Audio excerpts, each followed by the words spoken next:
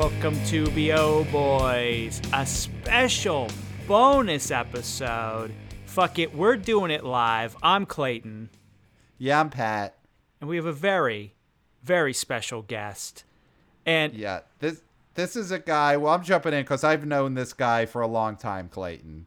You know, I'm tooting my own horn because for 10, 15 years, I've known someone who has now gone on to be a major director and someone who in 2020 could lay claim to having directed the #1 box office comedy in America. I'm talking about the director of Killer, Raccoons 2, Dark Christmas in the Dark, Travis Irvine. Travis, thanks for joining us today. Welcome to the show. What's up, boys? Good to be with you. Yeah, this is great. I mean, me and Travis were reminiscing a little bit before about old times. We knew each other in the comedy scene in New York back in the 2010s and the, whatever era that would have been. Worked on some web series together, some different fun stuff. But now, Travis, you are a box office force with a franchise, the Killer Raccoons franchise. Congratulations. Thank you so much. And of course, I would be remiss if I did not mention that it was thanks to this podcast that we even knew that we had made the box office charts. I believe you let one of our actors, another mutual comedy friend, Nick Turner, know that he was in one of the top comedies of that weekend, I believe. I think it was the last weekend of July. Mm-hmm. We had no idea. It was only thanks to this podcast that we even got the news. So I want to thank you for that. You're welcome. It's really something because it would be as if in 1994, if there was someone who informed Jim Carrey that Jim Carrey was now the biggest comedy box office star in America. So I got to be that person to tell Nick Turner, you are the biggest comedy box office star in America. Yes, and of course, once we gotten that news, we leaned into it with everything we had for the next few weeks. But obviously, it's fun because there's a lot of asterisks by this distinguished honor. Obviously, I mean, 2020 was the year of the global pandemic. Movie theaters were shut down. Killer Raccoons 2 was actually supposed to make a theatrical premiere in Los Angeles for 4/20, and then it got pushed to May, and then it got pushed to June, and then finally, I think our distributor's just like, sneak it out the back door. We didn't even know if it was going to come out for Christmas in July, but they snuck it out that last weekend, and thanks to the fact that there were no movies, and also thanks to the fact that box office receipts could include all prior sales before the release, and also all streaming sales. That is the only reason Killer Raccoons 2 made the list, because I think we were one of 5 new movies in America at that time. And at that time, of course, we were the only comedy. So, it's a lot of asterisks by the honor. But we were technically, historically, box office certified the #1 new comedy in America until they released that Liam Neeson movie. I think it was The Italian or something like that. And they said it was a comedy. It sounded like just another smash and grab Liam Neeson movie. But that was our big competition as the weeks of summer waned on. Well, that was. I mean, I'm looking. That was the big boys trying to step on the little guys. I mean, it's a story as old as time. But I mean, we saw through that illusion. We knew what was the big comedy at the time. Oh, absolutely. And, by the end of the summer, everyone was talking about Bill and Ted 3. And, of course, that was an honor to even be in the same conversation as top comedies of the summer with the likes of Bill and Ted. But, of course, we were a sequel. And, yes, absolutely, we were indie. And so we kept running with that great, all these great asterisks and parentheses by our movie's name. But at the end of the day, we were the #1 new comedy of the summer, and we even got it published in newspapers, including Cleveland.com, the Cleveland Plain Dealer, and any other newspaper in Cleveland. I think that was the only city that really cared about it. By the end of last summer, we were screening in Cleveland, and that's why they gave us so much attention. But now it's fun, because now we actually have those newspaper quotes that you can put on the DVD and things like that, where it's like the #1 new comedy in America, and now it's newspaper certified. I saw when I was doing my research for this interview, I saw you on a local Cleveland television program, on a local Cleveland newscast, talking about the opening of Killer Raccoons 2 Dark Christmas in the Dark. So congratulations, you made Cleveland television. Buddy, it's like Tina Fey used to say, if you can't kill in Cleveland, you can't kill anywhere. Those people need to laugh. So let's backtrack a little before we get back to the pure box office story. Tell us, Killer Raccoons 2 has the number 2 in it, so therefore that means there was a Killer Raccoons 1. So tell us a little bit about how the first one came about, and then how that led to years later getting back on the horse, giving people what they wanted, which is dangerous. Stiller came back and gave people Zoolander 2, and it turns out we didn't actually want it. But Right. You got on the horse and you gave people the sequel. So how did it start, and then what made you feel like this was the time to give them KR2? That is a fantastic question, and of course it's a very long answer. But it did start in the spring of 2004. I was a student at Ohio University. I had joined a comedy troupe, and me and the guys were on spring break, college spring break, classic time to hang out with your boys. But we were down in Florida with the Ohio University Surf Club, and we were just stoner comedians, so we were not surfing, but we were hanging out. And we went to see a movie called Dawn of the Dead, which was a remake, a Zack Snyder remake of the old zombie classic. And up until that point, believe it or not, I had never seen a zombie movie. I think the darkest horror comedy I'd ever seen at that point was still Abbott and Costello Meet Frankenstein, which still, by the way, does hold up. That's great. But I was very, I would say that I was very out of the loop on cool, dark horror comedies. So this is the first one I had ever seen. Zack Snyder directed. I believe James Gunn had a hand in writing it. And, of course, there's a Richard Cheese song in it that blew up. Richard Cheese, the famous lounge singer who covers so many great songs. So many things that I just loved about it. And so I was geeking out like the rest of the night. And we're out camping.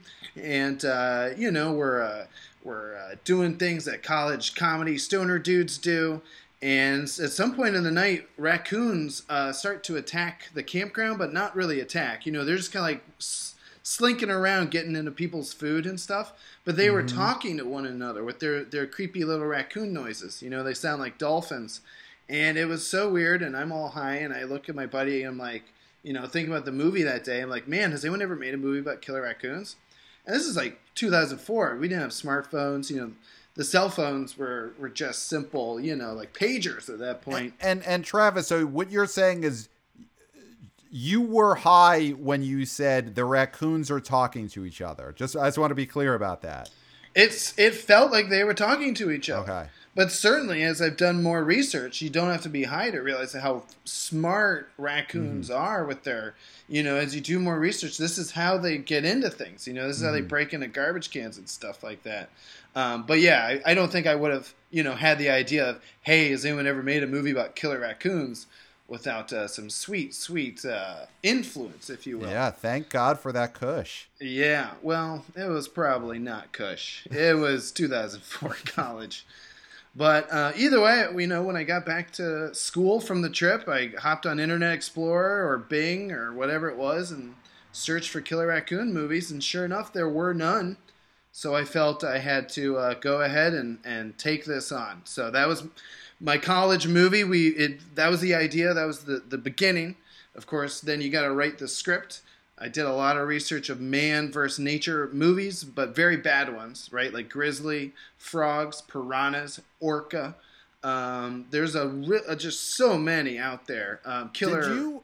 So something I looked at in my research, did you have actual frozen raccoons that you used in the first Killer Raccoons movie? Yes, first and second, and I can tell you how that went down. As we got the script done and I got my comedy buddies committed to all be in the movie, and, I basically told my friends, was like, we're gonna make a movie this summer, and try to get college credit for it or whatever. We had like $5,000 maybe. I think that was the budget for the first one. I was researching specifically how to do the raccoons. I already knew I'd be fine if they looked dumb. If you watch Frogs or Grizzly or any of these older schlocky man vs. nature movies, I mean, it's very limited in its budget and what they show of the animals. Mm-hmm. If you watch an Uwe Boll movie, I would say killer raccoons are at least on the level of an Uwe Boll. Oh, absolutely.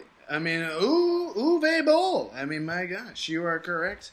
And that's basically, I was fine with just taxidermied puppet-looking raccoons, jumping on people. We make it really fun and schlocky. And then I was interviewing literally a raccoon expert at Ohio State University, which is in the Ohio State University. They'll sue you if you don't get it right. I did not go there. I went to the Ohio University. But nonetheless, this raccoon expert was up at Ohio State, and I was interviewing him, and I was like, so I was just going to do like taxidermied raccoons. I don't know how to get those. And he was like, oh, taxidermy raccoons, that'd be like $600 each. And I was like, whoa, we cannot afford that. And he was like, well, check this out.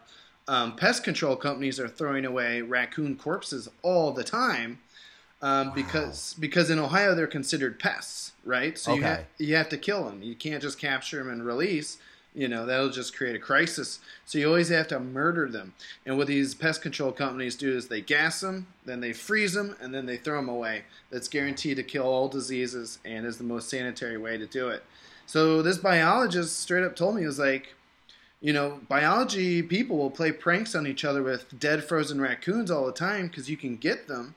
You can thaw them out enough that they're pliable. You can put them in fun positions. Whoa. And then you can put them back in the freezer and they freeze that way. And I was like, well, that's crazy. So I get home like that night. Do you think that's how they do it in the Guardians movies? 100%. James Gunn has stolen everything I've done. You've heard it here first. But that's because eventually our movie became a Trauma movie, and James Gunn was a Trauma alum. So I actually met James Gunn like on the day I was like signing away my movie to Lloyd Kaufman and Trauma. But that's further down the line. I got to get out this story about how do you find dead frozen raccoons.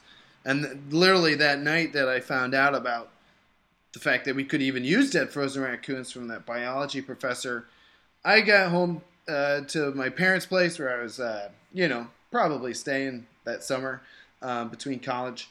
And I was talking to my dad's buddy. He's a biology professor. And I'm just like, yeah, I got, if we're going to make this movie, I got to get a bunch of dead frozen raccoons for, free. And then this I remember he's drinking a Bloody Mary, and he like puts it down and he licks it out of his mustache. He's like, oh, you need dead frozen raccoons? How many dead frozen raccoons do you need? I can get you as many as you want. So I went to, he sent me to a pest control company in Delaware, Ohio, a man named Dirk. And I remember I called Dirk and, asked him for dead frozen raccoons. At that point, we didn't know, what do you even do? So we opted to get 6 tiny raccoons that we could, move around. Because it was going to be like a messed up Muppet show, right? Like, we were going to literally be sitting like the Muppeteers. Right. Instead of having a puppet, you have a dead frozen raccoon bobbling over your head. And we also, one mistake we made on the first movie was we got a giant 40-pound dead frozen raccoon that was going to be our mama. It was so big and heavy that we had to just get an extreme close-up on it because it took 3 of us to lift it. So it was very ill-advised. But she's wearing a crown and a pearl necklace and everything. So how does the unfreezing, moving them around, and freezing them again process go? Do you have to warm up these raccoons before you could use them? And is that, to me, that seems like there's some issues that could happen when you're warming up a corpse. Right. Well, you got to let it thaw. That's what it is. No, you can't nuke it. Right. No, God. Oh, Lordy, no. And I will say, I kept one of these. We had to test dead frozen raccoon, obviously, first before we did anything else. And I kept that in my freezer in my apartment in college. And don't do that either. You got to have a separate freezer for the dead frozen raccoons. So that is always part of the expense. But the first movie we made in the summer of 2005. It was like the hottest summer on record. So just leaving the raccoons out and keeping an eye on them, make sure no flies once the flies show up, you've gone too long with your thawing process.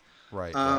But for the second movie, because it was a Christmas movie and it was winter, my dad and I had to create an operation where we had a heater and a tarp, and the raccoons kind of out under this tarp so they could start to thaw a little quicker. Because, we had a production schedule, and we didn't have those raccoons in attack mode by a certain point, then we would have missed it. So Dirk hooked us up with raccoons, and I will say, for the dead frozen raccoons for the second movie, literally, I just called up Dirk again. I was like, "Hey, is Dirk there?" He's like, "Yeah, this is Dirk." I'm like, "Oh, hey, my name's Travis. You gave me dead frozen raccoons for a movie 12 years ago?" He's like, "Oh yeah, how'd that go?" And I was like, "Pretty good. We're doing another one." So did dead frozen raccoon technology advance at all in those 12 years? Because you talk about you think about how like James Cameron didn't want to make an Avatar sequel until he had the technology where he needed it to. Lucas didn't make the Star Wars prequels until he felt the technology had progressed. Did you wait to make Killer Raccoons 2 because the technology finally caught up to your vision? That is a hilarious question, and I want to thank you for asking it. But no, we just waited until we had enough money to make another movie. Okay. That's fair too. And interest. But I will say our operation was way better on the second movie for sure. We had Ohio University interns wearing gloves and doing the raccoon puppetry and doing it in winter. That was clutch because for the second, the first movie, it was all attacking, right? The second movie, as you know, the raccoons are government trained at this point. Yes. So they're either holding machine guns or they're typing on computers. So the only two positions we really needed was gun raccoon or typing raccoon. And then we had like two main hench raccoons, Pippi and Skippy. And they were all dressed in elf costumes, whereas in the first movie, they were all naked. So there was actually a lot of things we improved for the second movie in terms of the operation. The first movie, of course, summer 2005, it's so hot. On one of the takes, I'll never forget, my producer Mark was holding the raccoon, and some brown juice came out of it right in his eye, and we were rolling camera, and I'm like, "Oh my God, Mark, are you okay?" And he's like, "Get the fucking shot!" And we got the shot, and got that shit out of Mark's eye. But it was so hot, they were starting to get juicy. So thank God for the second movie. It was nice and frozen. So I watched this movie on rented on Amazon. Loved it. I love Killer Raccoons too. It's really great, and it is a real operation. Like I was so impressed watching it, and then watching the credits because this is a full movie crew making this thing. And I got to ask you a question about your thought process on one of the big decisions. In that this movie, so much of it takes place on a moving train. And this is not like, high school sketch film type of thing where it's like stock footage. Like, you shot this low budget indie movie on a moving train, or at least had moving train scenes. Yes. Why you really set the bar high on this one. So talk about why you made the decision to have moving trains mixed in with your Killer Raccoons. Sure. Well, we finished the first movie. And of course, we were so stupid and high in 21. We called it Coons, Night of the Bandits of the Night. We were from Appalachia. We were like, it means raccoons. We sold it to a movie company called Troma Entertainment. They're the cult film distributor. It's still available exclusively through Troma. And of course, it was available on Amazon and YouTube, whatever Troma's various channels were for years. But we always knew that if we were going to make a sequel to Coons, Night of the Bandits of the Night, number one, we'd probably have to change the name. So we changed it to Killer Raccoons 2. But the second most important element was that we knew it had to be a almost shot-for-shot, scene-for-scene parody of Under Siege 2 Dark Territory, an idea that we had literally the summer after we graduated. You know, we were the first feature-length film to get a distribution deal as undergraduate students at Ohio University in like school history. You know, so we were feeling pretty cool about ourselves. But you know, that idea, you know, we watched Under Siege 2 Dark Territory and just imagined all this stuff happening. But that idea we had that idea summer 2006 after we graduated, and it got lost for about 7 years until the cast of the first movie, these guys who are now with a great found footage collective called everythingisterrible.com. Check out their stuff. They're great. But the actors from my first movie are now part of Everything is Terrible. And we were shooting something in Chicago in 2013, and they were all like, hey, when are we doing Coons 2? And I was like, really? You guys still want to do that? And they were like, yeah, it's when are we doing it? And I'm like, okay. So we literally rented Under Siege 2 Dark Territory that night, watched it together, and the seed was planted again. Because that movie, just talk about bad action 90s sequels. Under Siege 2 is the king. Now, obviously, we grabbed a few other elements for the sequel, Killer Raccoons 2. We mixed in some Die Hard 2, Die Harder. We mixed in some Speed 2, Cruise Control. Just any elements of bad action sequels. But Under Siege 2 is the real reason we needed the train. We knew we wanted it to be on a train. And then when it came to production, that train that we used, Pat, was actually in a small town right by where I went to college called Nelsonville, Ohio. It's a nonprofit group called Hocking Valley Scenic Railway, and they gave us the train. They let us shoot for about 2 weeks in their engine house with all the real trains. Every single, even the ones that looked fake, like in the kitchen or in the bedroom on the train, that's all real antique train cars. And they let us have it all for $25 a day. Whoa. That is amazing. And did you get to drive the train, or did you have to have? Did you need a licensed train driver, or did they just let you jump in the seat? So the cool thing about that nonprofit is it's all old railroad guys. You know, guys who have lifetime benefits from, I don't know, name a big railroad company, C&O or Amtrak, things like that. Yeah. And trains, you know, I learned a lot. You know, I used to like trains. You know, when I was a kid, I always had Lego trains, stuff like that. But when you actually see how the trains move, it really is just like almost like bumper cars, and then they connect and then they pull, you know. But no, they drove all the trains. They specifically had one full-time employee who we would tip. We would tip him $25 a day to move the trains and stuff like that. So they really gave it to us for free. They were just like, you know, compensate Frank in some way for moving all the trains. So they were awesome. You know, I had to go into their board meetings for a few months and kind of like talk it over. And to be honest, you know, at first I was like, maybe it should be a summer movie. And then once I saw Die Hard 2, I was like, oh, it should be a Christmas movie. And I knew that they had a Christmas train that they did every year. So a lot of the decorations, you know, the little train station that's all decorated, and all of that stuff is real. And we just kind of, you know, popped in while they were set up for Christmas. Yeah, I mean, I think that is a big reason why this was a box office success, because filming it on a train and having this high production value where it wasn't just going back to the camp, which, listen, that would have been, people would have loved it because they loved seeing the Killer Raccoons at the camp, but leveling up and adding the production value, adding the train, that's what let the theater goers know this is big time. This is a big, I mean, what it ended up being, it was a big summer action comedy. It came out in July, and I think if you hadn't added the train element, you might not have been the #1 box office comedy in America. You're right. It's an instant production value boost. Yeah. You know, the first movie we made for $5,000, but you know, 2005, 2006, everyone was like, it looks like you spent $60,000 to $100,000 on this, because you know everyone was making movies on mini DV and kind of getting away with that back then. Now it looks like shit, obviously. And then with technology, with everything, you know, HD cameras looking so good, and the Raccoons being free, and the train being free, Killer Raccoons 2 basically cost around $50,000. So we added 1 0.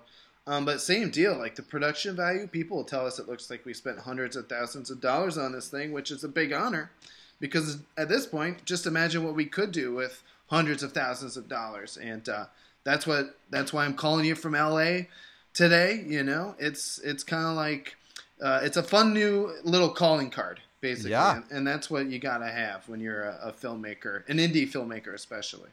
Yeah, it looks great. And let's talk a little bit about the cast. So you mentioned, you were able to bring back a lot of the cast from the first movie. And, you have a lot of these big stars of the comedy scene, Nick Vatterott and Nick Turner from the podcast Get Rich Nick. They were both in it. And could you tell us about some of the other, you had a sort of celebrity cast member in those Pentagon scenes, if you want to talk about how you landed this person. Sure.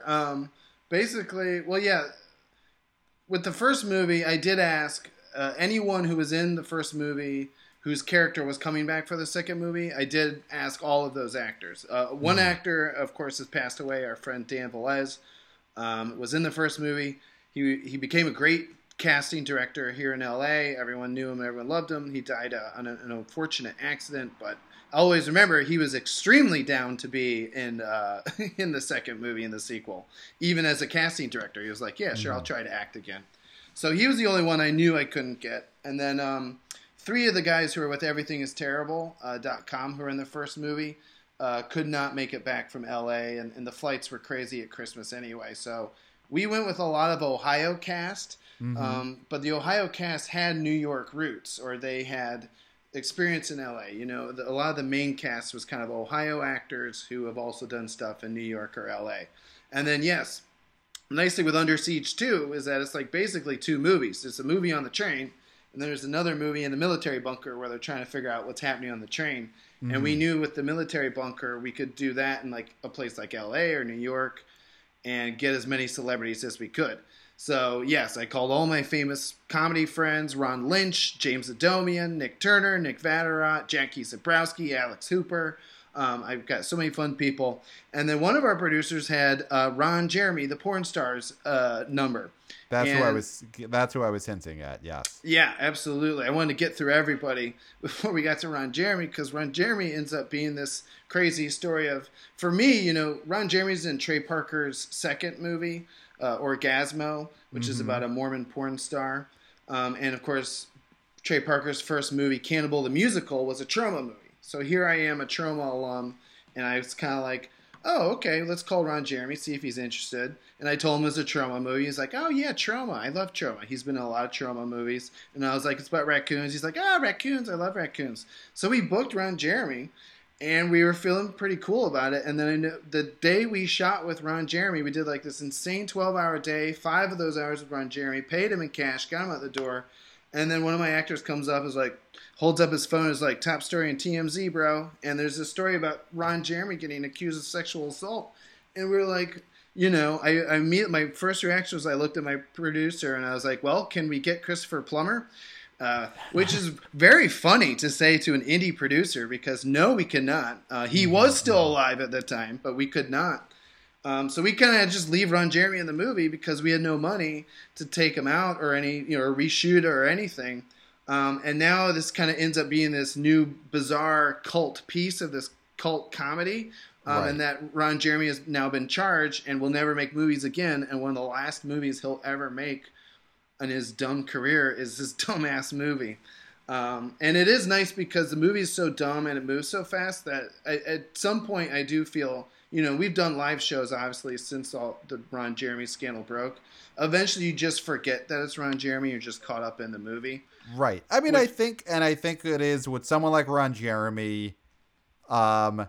It's not like he was known for his virtue beforehand. So I think people's view on him is pretty similar. It's not totally blowing your mind on what you once thought of Ron Jeremy. So I think the people who watch this movie they'll yeah.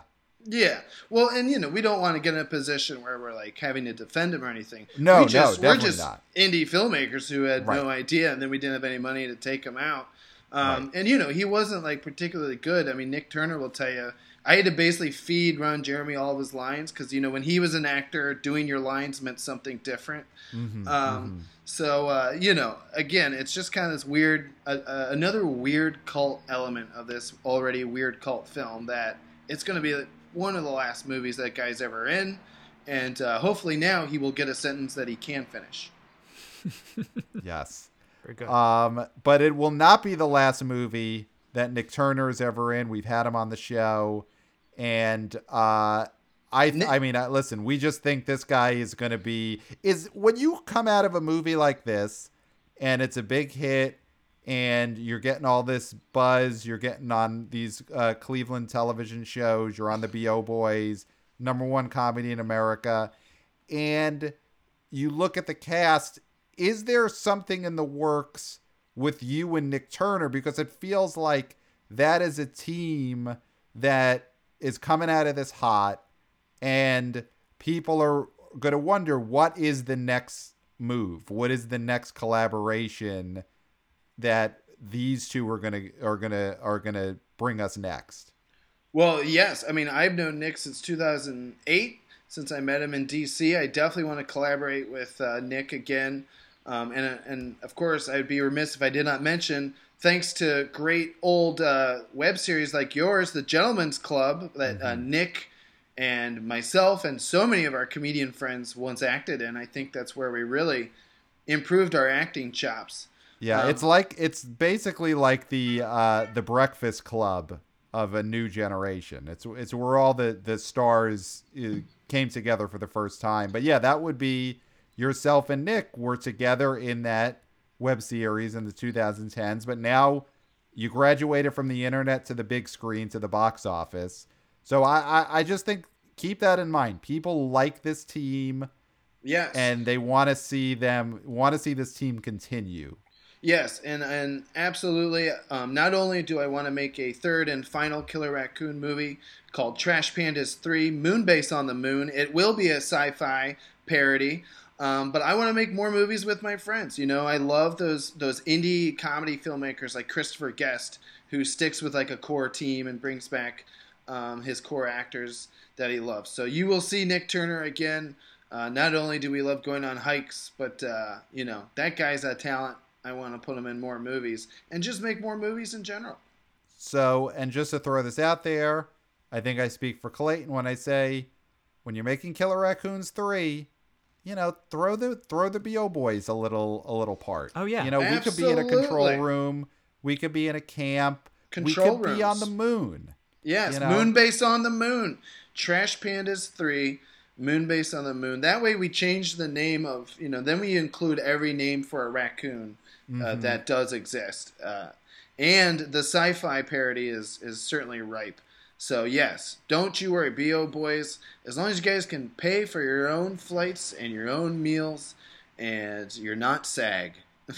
We are not SAG. No, we are we're BO unions only, so that doesn't affect your production budget. And Pat can totally spot me. You know what? I'll get you out there because I want to be in this movie. And if only one BO boy is in the movie, then people are going to be like, what happened to Clayton? Where's the other one? Is Pat being a dick and not paying for Clayton's tickets? So fine, yes. I'll get both of us out there and just get the BO boys in an astronaut suit, have the raccoons blow us up in space. It'll be great. You got it. No problem. So I guess just last thing is looking at the box office performance over the summer, big summer hit. Did you get to, you said that the box office was a mix of the streaming rentals and different screenings that happened over the course of weeks. In the middle of the pandemic, did you at least get to be at any screenings of the movie when it was in theaters over the summer? Did you get to experience like people watching it in theaters, or did you kind of have to forego that? I was not able. I actually was working a campaign job in Wyoming, like starting August 1st. So like right after we had gotten the news from the BO Boys that we were one of the top ranked comedies in America, I had to go do a campaign job. So I was kind of doing promo and stuff, but I didn't get to see Killer Raccoons 2 in a theater till Christmas. There's this great theater in Columbus, Ohio called Studio 35. It's actually where Kevin Smith will go and do his shows when he's in Columbus, Ohio. And so we did have a screening there, socially distanced and everything at the, it was December, so it was height of the numbers in the pandemic, but that was awesome. We had trivia. We did 5 dumb questions that, anyone could answer, but everyone stuck around to answer the trivia questions, and we gave out props and prizes, and it felt like old times. So that's the cool thing, is that we get to do that every year now for Christmas. We get to go do screenings like that and keep building new fans every year. And I will say, as you know, Pat, we were Academy Award eligible. Yes. And that was because we screened at a drive-in here in LA back in January. So it was after the Christmas holiday, and obviously everyone was in their cars, but that was fun too, because we would all honk at a joke we liked or something like that. And it was because of that one drive-in screening that we became eligible. One of 366 movies eligible for the Academy Awards. Of course, we did not get nominated, but it was an honor just to be eligible. I mean, 366. 2020 was a leap year, and that's a movie for every day. So on one of those days, you can watch Killer Raccoons 2. That is a great way to leave it. So do you want to plug, where can people watch Killer Raccoons 2 Dark Christmas in the Dark right now? It is streaming everywhere that you can find movies streaming. People have found it on their PlayStations. Amazon is obviously very convenient. iTunes, Frontier. It is literally everywhere. If you search for Killer Raccoons 2, I guarantee it'll be the only movie that pops up. Nice. Well, thank you, Travis Irvine, director of what was over the summer the #1 comedy movie in America for at least 1 week. Thank you for joining us, and we look forward to getting killed by raccoons in the end of the trilogy. Thank you so much for all you do, BO Boys. If it wasn't for you, we would have never known that Killer Raccoons 2 was the #1 new comedy in America. Well, you're welcome, Travis. Thank you, Thanks Travis. so much.